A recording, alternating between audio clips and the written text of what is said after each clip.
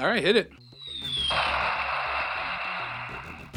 Today on Flawedcast. On today's episode, we discuss the similarities of Shelley Luther, the salon owner in Dallas, Texas, who reopened against the governor's wishes, and Brigadier General Anthony C. McAuliffe's nuts.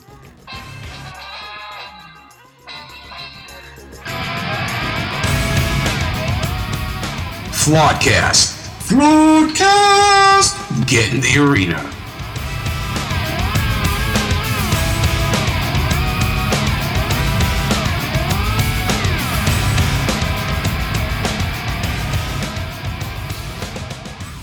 All right, everyone, I want to welcome you to another fun-filled, exciting episode of Flawedcast. As always, I am here with my sweet and sometimes salty co-host, Jason.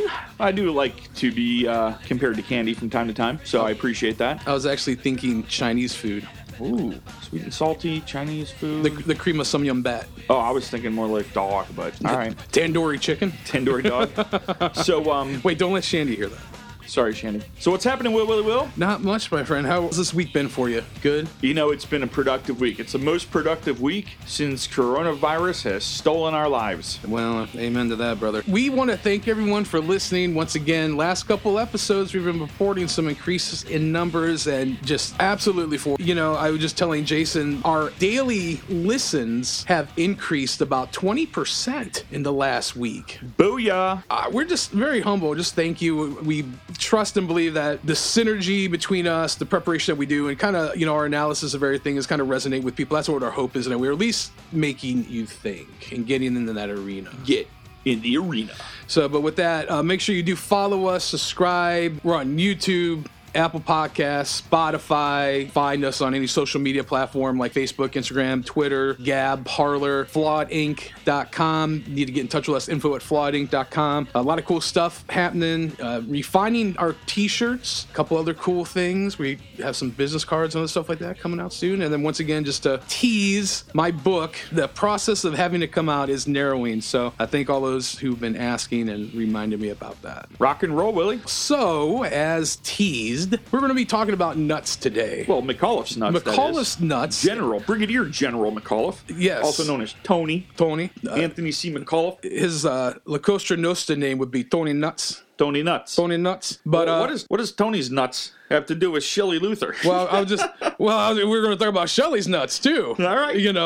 So the big thing this week, and this is probably going to come out a little after it's happened, but to preface this with how this story came about, because we had another thing we're going to talk about this week, but we've just been observing what's happening, the absolute tyrannical overreach. Forced to observe what's happening, by the way. Yeah, Can't get away from it. Sorry. Well, you could, but I don't have the disposition. I can just put my head in the sand. But right. Nonetheless, the gross overreach of authority and overstepping of power that we're just continually seeing people with, in the court systems, the governors, even some leaders of health departments, which I have no idea how the hell that's even possible because it's not even elected. But nonetheless, one of my favorites is them telling you what you can and can't buy when you go into Walmart. You can go into Walmart, but you can only buy the things we want. What, is this communist America? Are you kidding me? Welcome to socialism. But nonetheless, what struck me is, just a real quick story. If you don't know, this woman was literally forced to say, my shop's been closed. She owns a salon. She's not making any money. She had several other jobs because of the corona pandemic. She hadn't been able to generate income, and single mother of three. And she's like, listen, I'm down to my last X amount of money. I either pay my mortgage or I pay the lease on my business so I can reopen my business, hire back the other people that she had, and so they can start to make money too, because it's not just her and her family, it's her employees, and say, we have to do that. We are just at this point where we have to begin to make money again, or else... Or the business is gone, and the business is what supports her family. It's basic math. To me, it just speaks of, how dare you? How dare you say someone can't make a living? Because ultimately what's going to happen, her kids are going to starve. We're going to lose her house, be on the street. So this woman took a calculated risk. Anyway, so she was penalized. She was fined. She was brought before the Dallas judge. And basically this guy was sitting on his high throne saying, and I'm paraphrasing, this is my interpretation. You have put lives in danger. You've disobeyed my order. You have to apologize or pay a fine and go to jail. And, much to her credit, she said, Judge, I hear what you're saying, but respectfully, I disagree. And at that point, she said, I have children that I don't have money to feed them. I don't know that I'm going to be able to make my mortgage. I don't know the people that work for me. How are they going to support themselves, so on and so forth? So the judge put her in jail, threw her in the pokey. And fined her $7,000. Fined her $7,000. This tyrannical judge in Dallas, who is friends with Barry Santorum, he was given orders from the Texas State Attorney General to release her. He refused. At that point, the governor, Abbott of Texas, stepped in and said, you must release her. And he still said no. Now, the governor of any state can excommunicate anyone's sentence. Right. That it doesn't matter, Hawaii, Ohio, whatever. That's just a common known thing. But this judge said no. What kind of struck in my mind, and this is General McAuliffe is nuts, and Shelley's nuts, if you will, Shelley Luther's nuts, is that what I would have totally loved to hear her say, and this is me, I in my mind, because I'm a badass, I think I would have said this, but I would have liked to said, Judge, respectfully, nuts. Jason's going to share a little bit about what Joe McAuliffe's nuts and why, if you've ever heard the term nuts, when someone says nuts to you, it's not just talking about, like a guy's balls. It actually has more of an implication. So we're going to get into a little bit of the history, and I'm going to put a link where I got this, because this is actually off of the Army's official website, and they have a lot of cool stuff in regards to history. It's from their accounts and stuff. But Jason, go ahead. Yeah, well, what we're going to do is this. This is a long story. We're going to paraphrase. Many paragraphs. So we're going to paraphrase, and we're going to do it together. So right. I'm going to talk about some things as I kind of paraphrase. Bill's going to jump in, and we'll go back and forth, and we'll give you guys this whole story, because it's a great story. And I will put the link so you can go back and read the whole thing, because there's a lot of details, lots of ranks, lots of locations. For our intents and purposes, you don't need to know that. But it's just if you're a fan of history, especially World War II history, and you really want to know what these guys were thinking, because it's from their personal testimony, it's great. So we're going to include that link in the bio. And the area we're talking about, because we're not going to get into names of towns too much here, is, you said Band of Brothers, Bill? Bastogne. Yeah, the Battle of Bastogne, which, if you've ever seen the miniseries Band of Brothers, the lion's share of that series is they're there. They're in Bastogne, and that's the scene where these guys are for months, they can't light a fire. It's snowing. This is a real... This is actual event that took place in a real actual battle in World War II. This is not a fictional story. Right. This is but we're not going to get into some of the details, or just make it too long. So basically, let's start off with this. On December 22nd, 1944, in the morning, a group of 4 German soldiers waving white flags approached American lines. The group had 2 officers in it, a couple enlisted men, 2 and 2. The one officer was carrying a briefcase under his arm. Lieutenant Henke was his name. There you go, Henke. Yeah. Lieutenant Henke's carrying a briefcase under his arm. They're on official SS Nazi business. Yes, very official. So the Americans defending in the position in that location, they had a roadblock. Right. They came up in the roadblock in a car. They had white flags. Right. So the Germans actually walked past a bazooka team in a foxhole in front of this farm, right, and stopped in front of the foxhole of another PFC. And Private First Class. Right. Private First Class. Leo Palma is the name. And they were wearing overcoats, shiny boots. And it was cold as balls. I mean, this is Christmas. We're effectively 3 days from Christmas. Right.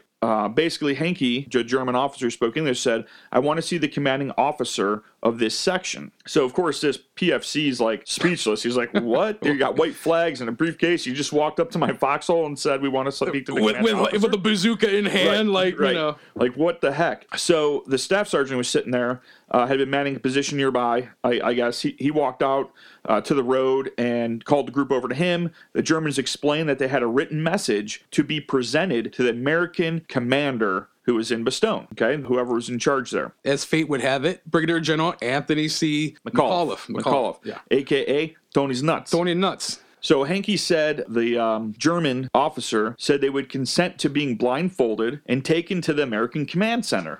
Okay? In fact, they actually brought their own blindfolds with them, right? And blindfolded each other. So at this point, they're brought not before the Brigadier General. They're brought before one of the mid-ranking guys, I believe Lieutenant Jones, I think. Yeah, they took him to a roundabout. They took him a roundabout way to they call it command post of F Company, which is basically a large foxhole in the woods, right? So they took him blindfolded, so they wouldn't know how they got there. About a quarter mile away. So after arriving there, they were joined by Captain James Adams, who had been at a forward observation post when he was notified of these Germans coming up with these white flags. So he arrives. He's informed that the German major had already presented a written message. Okay, reading the message to the battalion command post. So from there, another headquarters was told to retrieve the message and bring it to the divisional headquarters. So we're moving up the ranks here. So the two blindfolded officers were kept in the woods. The infantrymen who came with them are still out at the enlisted foxhole. guys. Yeah, the enlisted guys are out the foxhole with the bazooka, right? And now they took the written message from the officers and they're taking it to the divisional headquarters. They're going up the chain of command. Divisional headquarters. So once it all came in, the command center there, Colonel Bud Harper eventually received it. Well, it's saying here that Acting Chief Ned Moore entered Brigadier General Tony Nuts' sleeping quarters.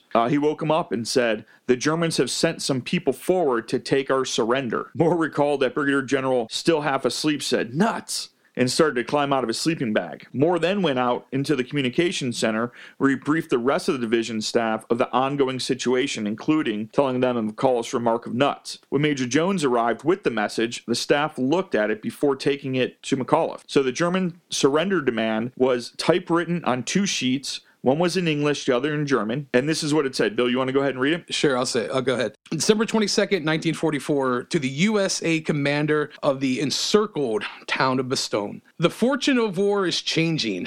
The time the USA forces in and near Bastogne have been encircled by strong German armored units. More German armored units have crossed the river Orth near Ortherville, have taken march and reached St. Hubert by passing through Hampre-Sable-Talon-Liban in German hands. I'm not French, hope that was right. There is only one possibility to save the encircled USA troops from total annihilation. This is the honorable surrender of the encircled town. In order to think it over, a term of 2 hours will be granted, beginning with the presentation of this note. If this proposal should be rejected, 1 German artillery corps and 6 Navy AA battalions are ready to annihilate the USA troops near Bastogne. The order for firing will be given immediately after this 2-hour term. All the serious civilian losses created by this artillery fire would not correspond with the well-known American humanity. The German commander. Yeah, it's great. What a great letter, right? Like, that creases me just hearing it. So the division operations officer, Lieutenant Colonel Harry Kennard, recalled that McAuliffe initially asked, "They want to surrender?" And Moore said, "No, sir, they want us to surrender." McAuliffe arose and erupted in anger, which shocked those looking on. He took the paper, looked at it, and said, "Us surrender? Oh, nuts," and dropped it on the floor. Major Jones was dismissed. McAuliffe then left the headquarters to go to congratulate a unit on the western perimeter that had successfully taken out a German roadblock earlier in the morning. When Jones left the headquarters, he went back to the F Company command post and spoke with the 2 German officers.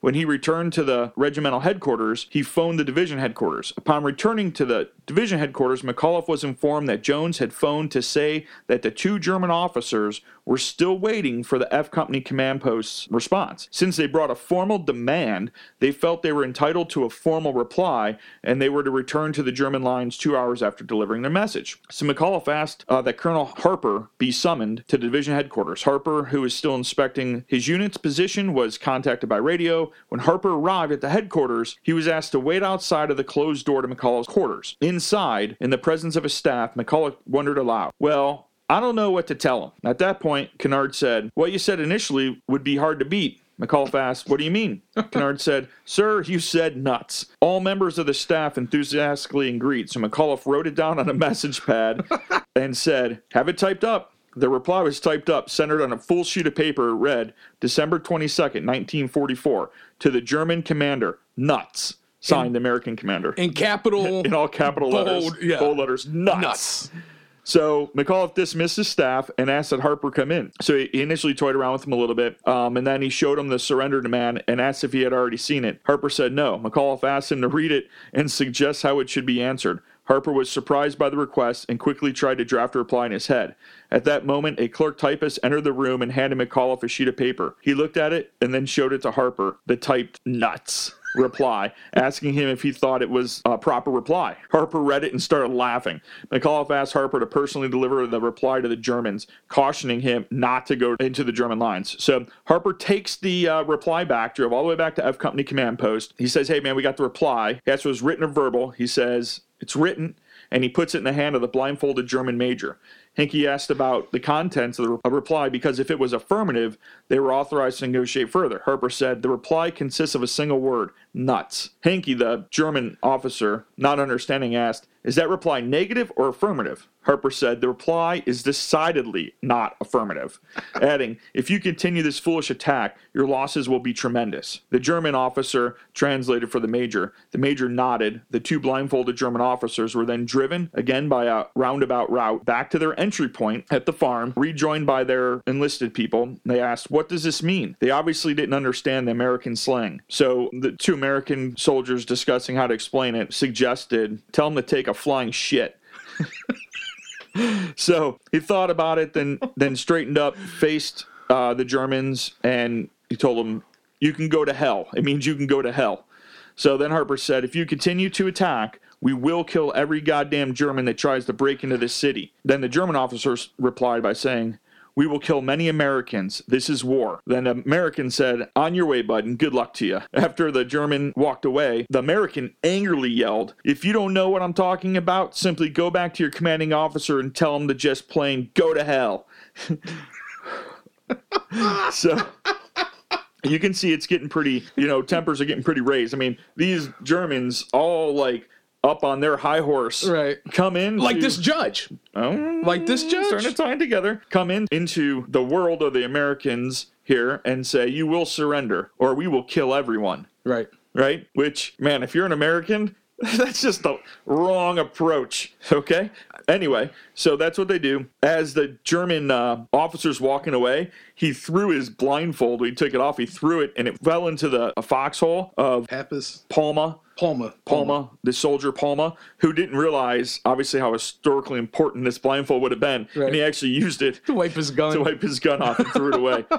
Anyway, the German party returned to their lines. The American, Harper, began to regret losing his temper, fearing it would may increase intensity of the attack. According to a narrative written by Hinckley, the German officer, when he returned to the vehicle, he was putting his pistol belts back on, and the major actually removed his pistol from his trouser pocket and put it in his holster, stating that he wasn't going to get caught without protection. So he actually had his gun with him that whole time, which is kind of funny. But the officers drove off to their headquarters. So on their way to headquarters, they saw the car of their general, von Manteuffel or whatever, parked by a thicket of trees, and the major stopped and reported to the general.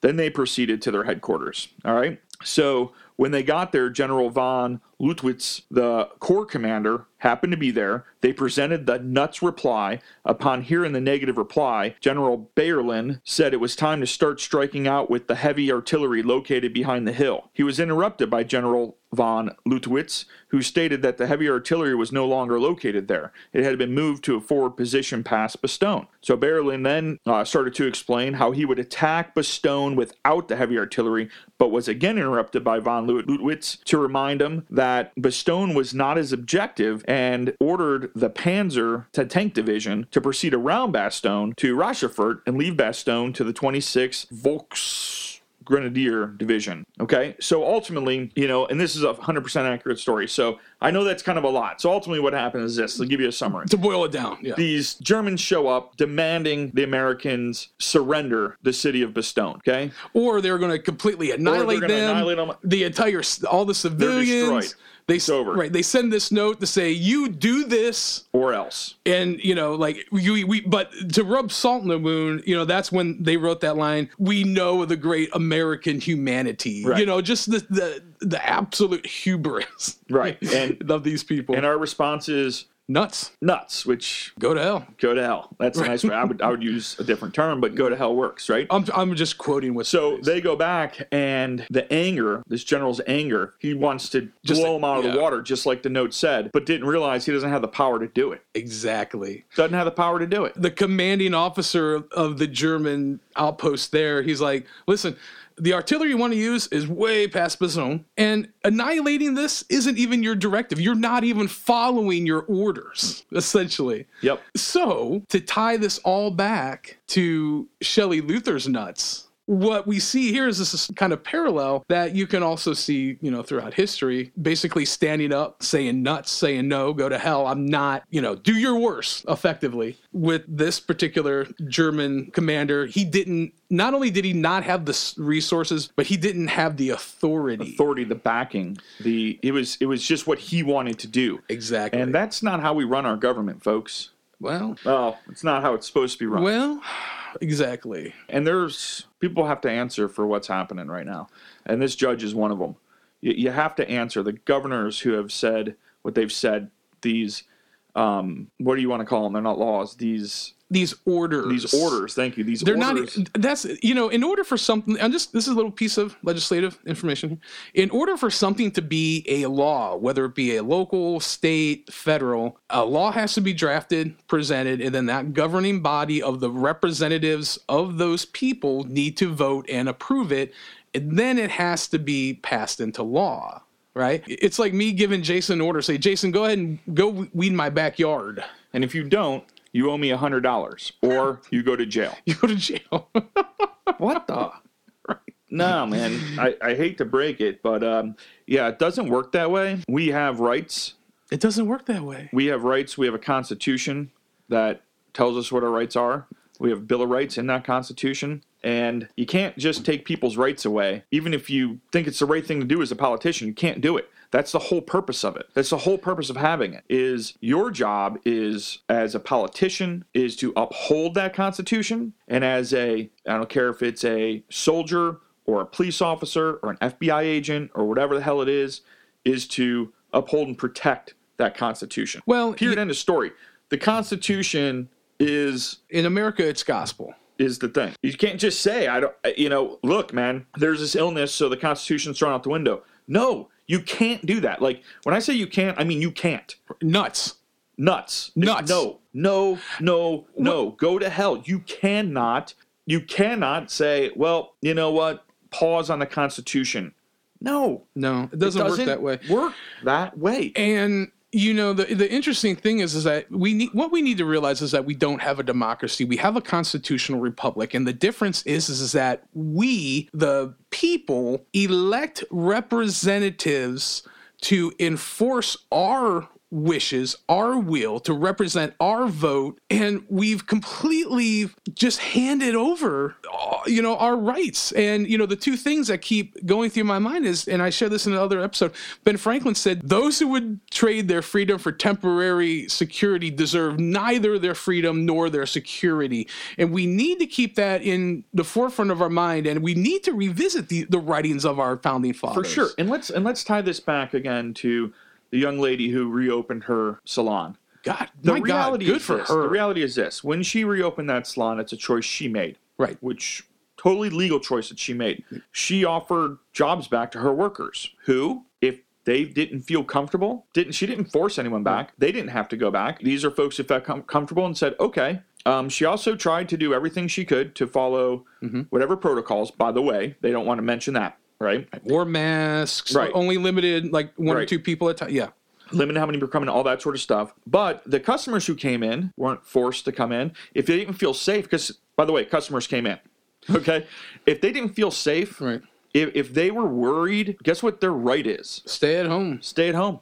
Absolutely. Don't go there. The absolute irony of all this is, which not too many people have discussed, is that we talked about this in a former episode where the mayor of LA, is like, you used to hear snitches get stitches, but now snitches get rewards, right? Right.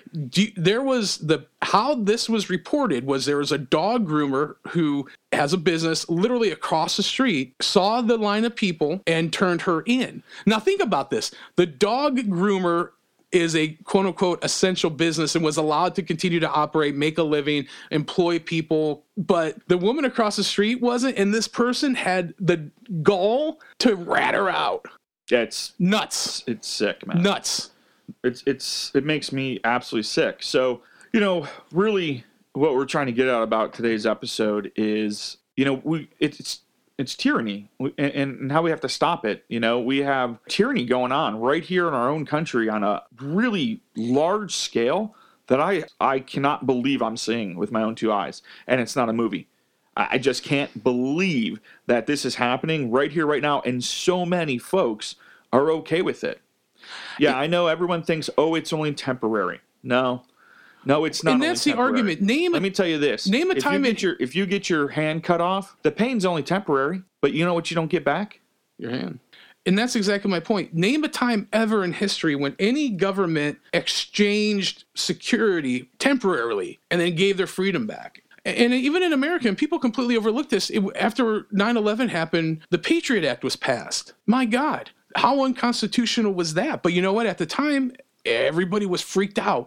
Everybody was afraid that there was a jihadist around every corner and that if they worked in a building that was more than 10 stories high, they were going to have a Cessna or whatever. And at the time, living through that, there was a certain level of, you understand. But the Patriot Act never sat well with me because I thought there is information that you don't need.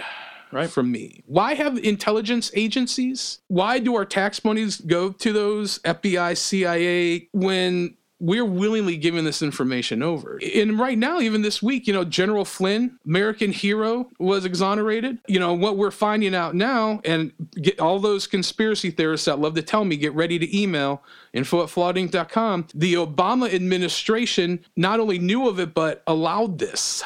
And, even like President Trump the other night at his press conference was talking about this, and he goes, they're human scum. They're traitors. This is treason. Ladies and gentlemen that are listening to this, we need to understand this isn't some Orwellian. It's weird because what I see happening right now is a weird mixture between 1984 by George Orwell, Brand New World by Aldous Huxley, and Atlas Shrugged by Ayn Rand, which are fantastic books if you haven't read them. And those are books that are always on like those banned book lists. So if you can find them, please read them because they talk about this dystopic political future that you read like, no, that could never happen. A Brand New World is about medical tyranny and all that. And it's like, this is happening. Right. And even another interesting thing, I was learning about Rod Serling this week. You know who Rod Serling is? No. Rod Serling created Twilight Zone. Okay. And, I love, like on Netflix, I love going back and watching those old episodes. It's like, wow, but you're starting to see, oh my gosh, right? Well, Rod Serling was in Air Force intelligence during World War II. He was part of the Nuremberg trials. A lot of the things that he witnessed that the Nazis had wanted to execute, that they had planned, what he did, being a smart writer, much like Orwell, much like Huxley, much like Rand, put this into the trope of science fiction to give us a warning, to say, my imagination is not that great that I can conjure this BS up. There are entities, if you will, that are influencing others, and he was just simply transcribing it into a half-hour palatable television show to make you think.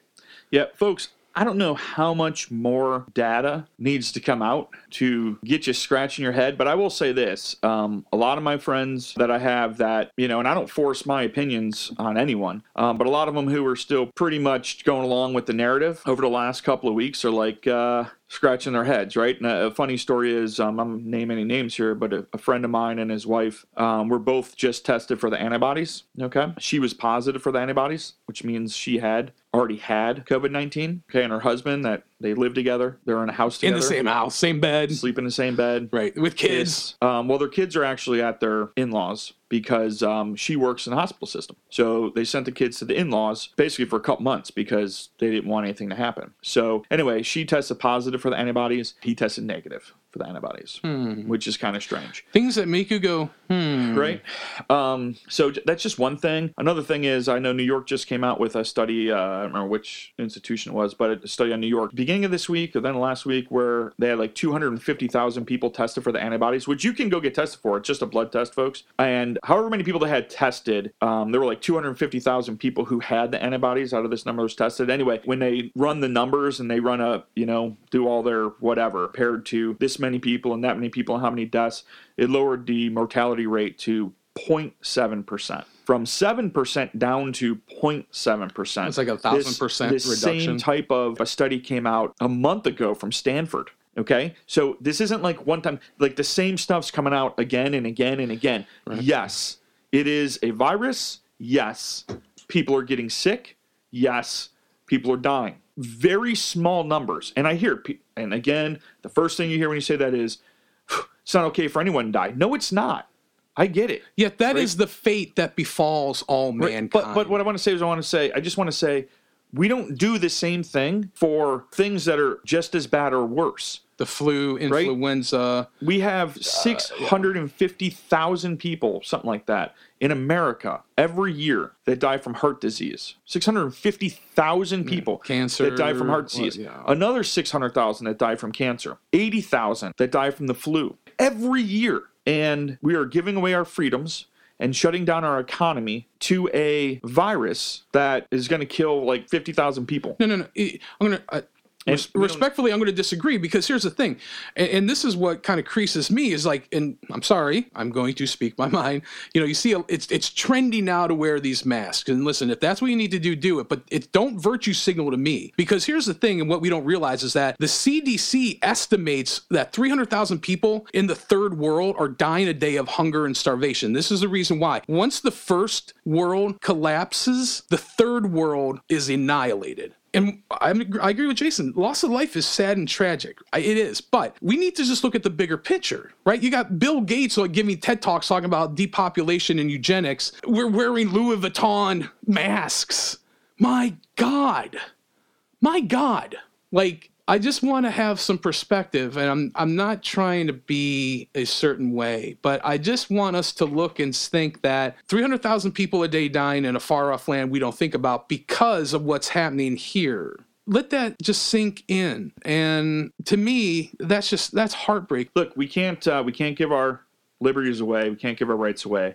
I really don't care. We can't do it. We have the right to open our businesses and run our businesses lawfully, which Shelley's doing, which everyone should be able to do. We have the right not to go to those businesses. Yes. You have the right to stay in your home. You have the right to wear a mask. Those are your rights. My rights are to not wear a mask. Exactly. My rights are to not stay at home. My rights are to frequent any business that I want to frequent. That's legal, actual laws. Right. I'm not saying that you don't follow actual laws.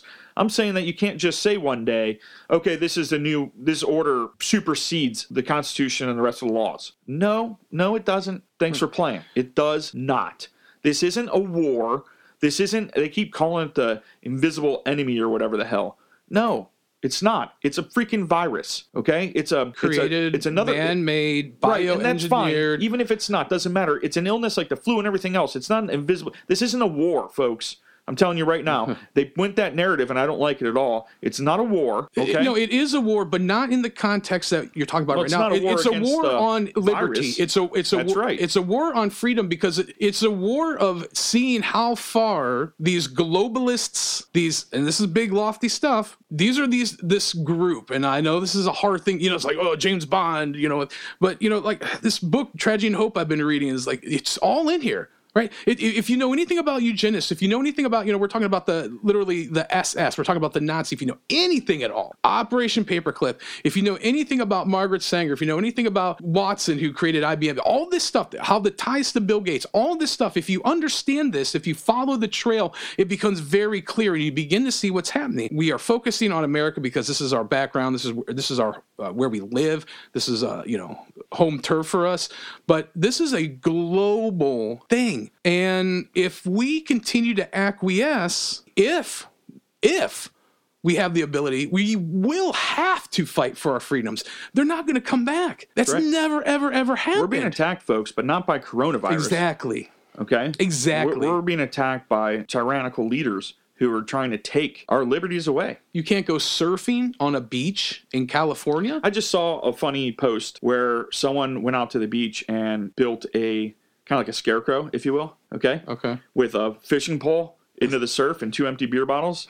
And he's just standing there. It looks like a guy standing there fishing. And there's other people standing there. And 3 police officers are looking. And it shows the 3 police officers approaching because he was all by himself, no one around. And sure enough, they went to arrest the guy or whatever they went to do. And it wasn't a person. It was a scarecrow. And just hats off to that, whoever did that. That's hilarious. But that's hilarious. That just goes to show you. Are you kidding me? You can't go stand on a beach by yourself and go fishing? Give me a freaking break. I want to thank you guys for listening. Agree, disagree, email us info@flawedink.com. We're on Facebook, Instagram, Twitter, Parler, Gab, Flawed Ink, Flawed Ink CLE, Flawedcast. Please subscribe on YouTube. Make sure you do. You hit that bell. Apple, Google, Breaker, Spotify. Appreciate the love. Appreciate the support.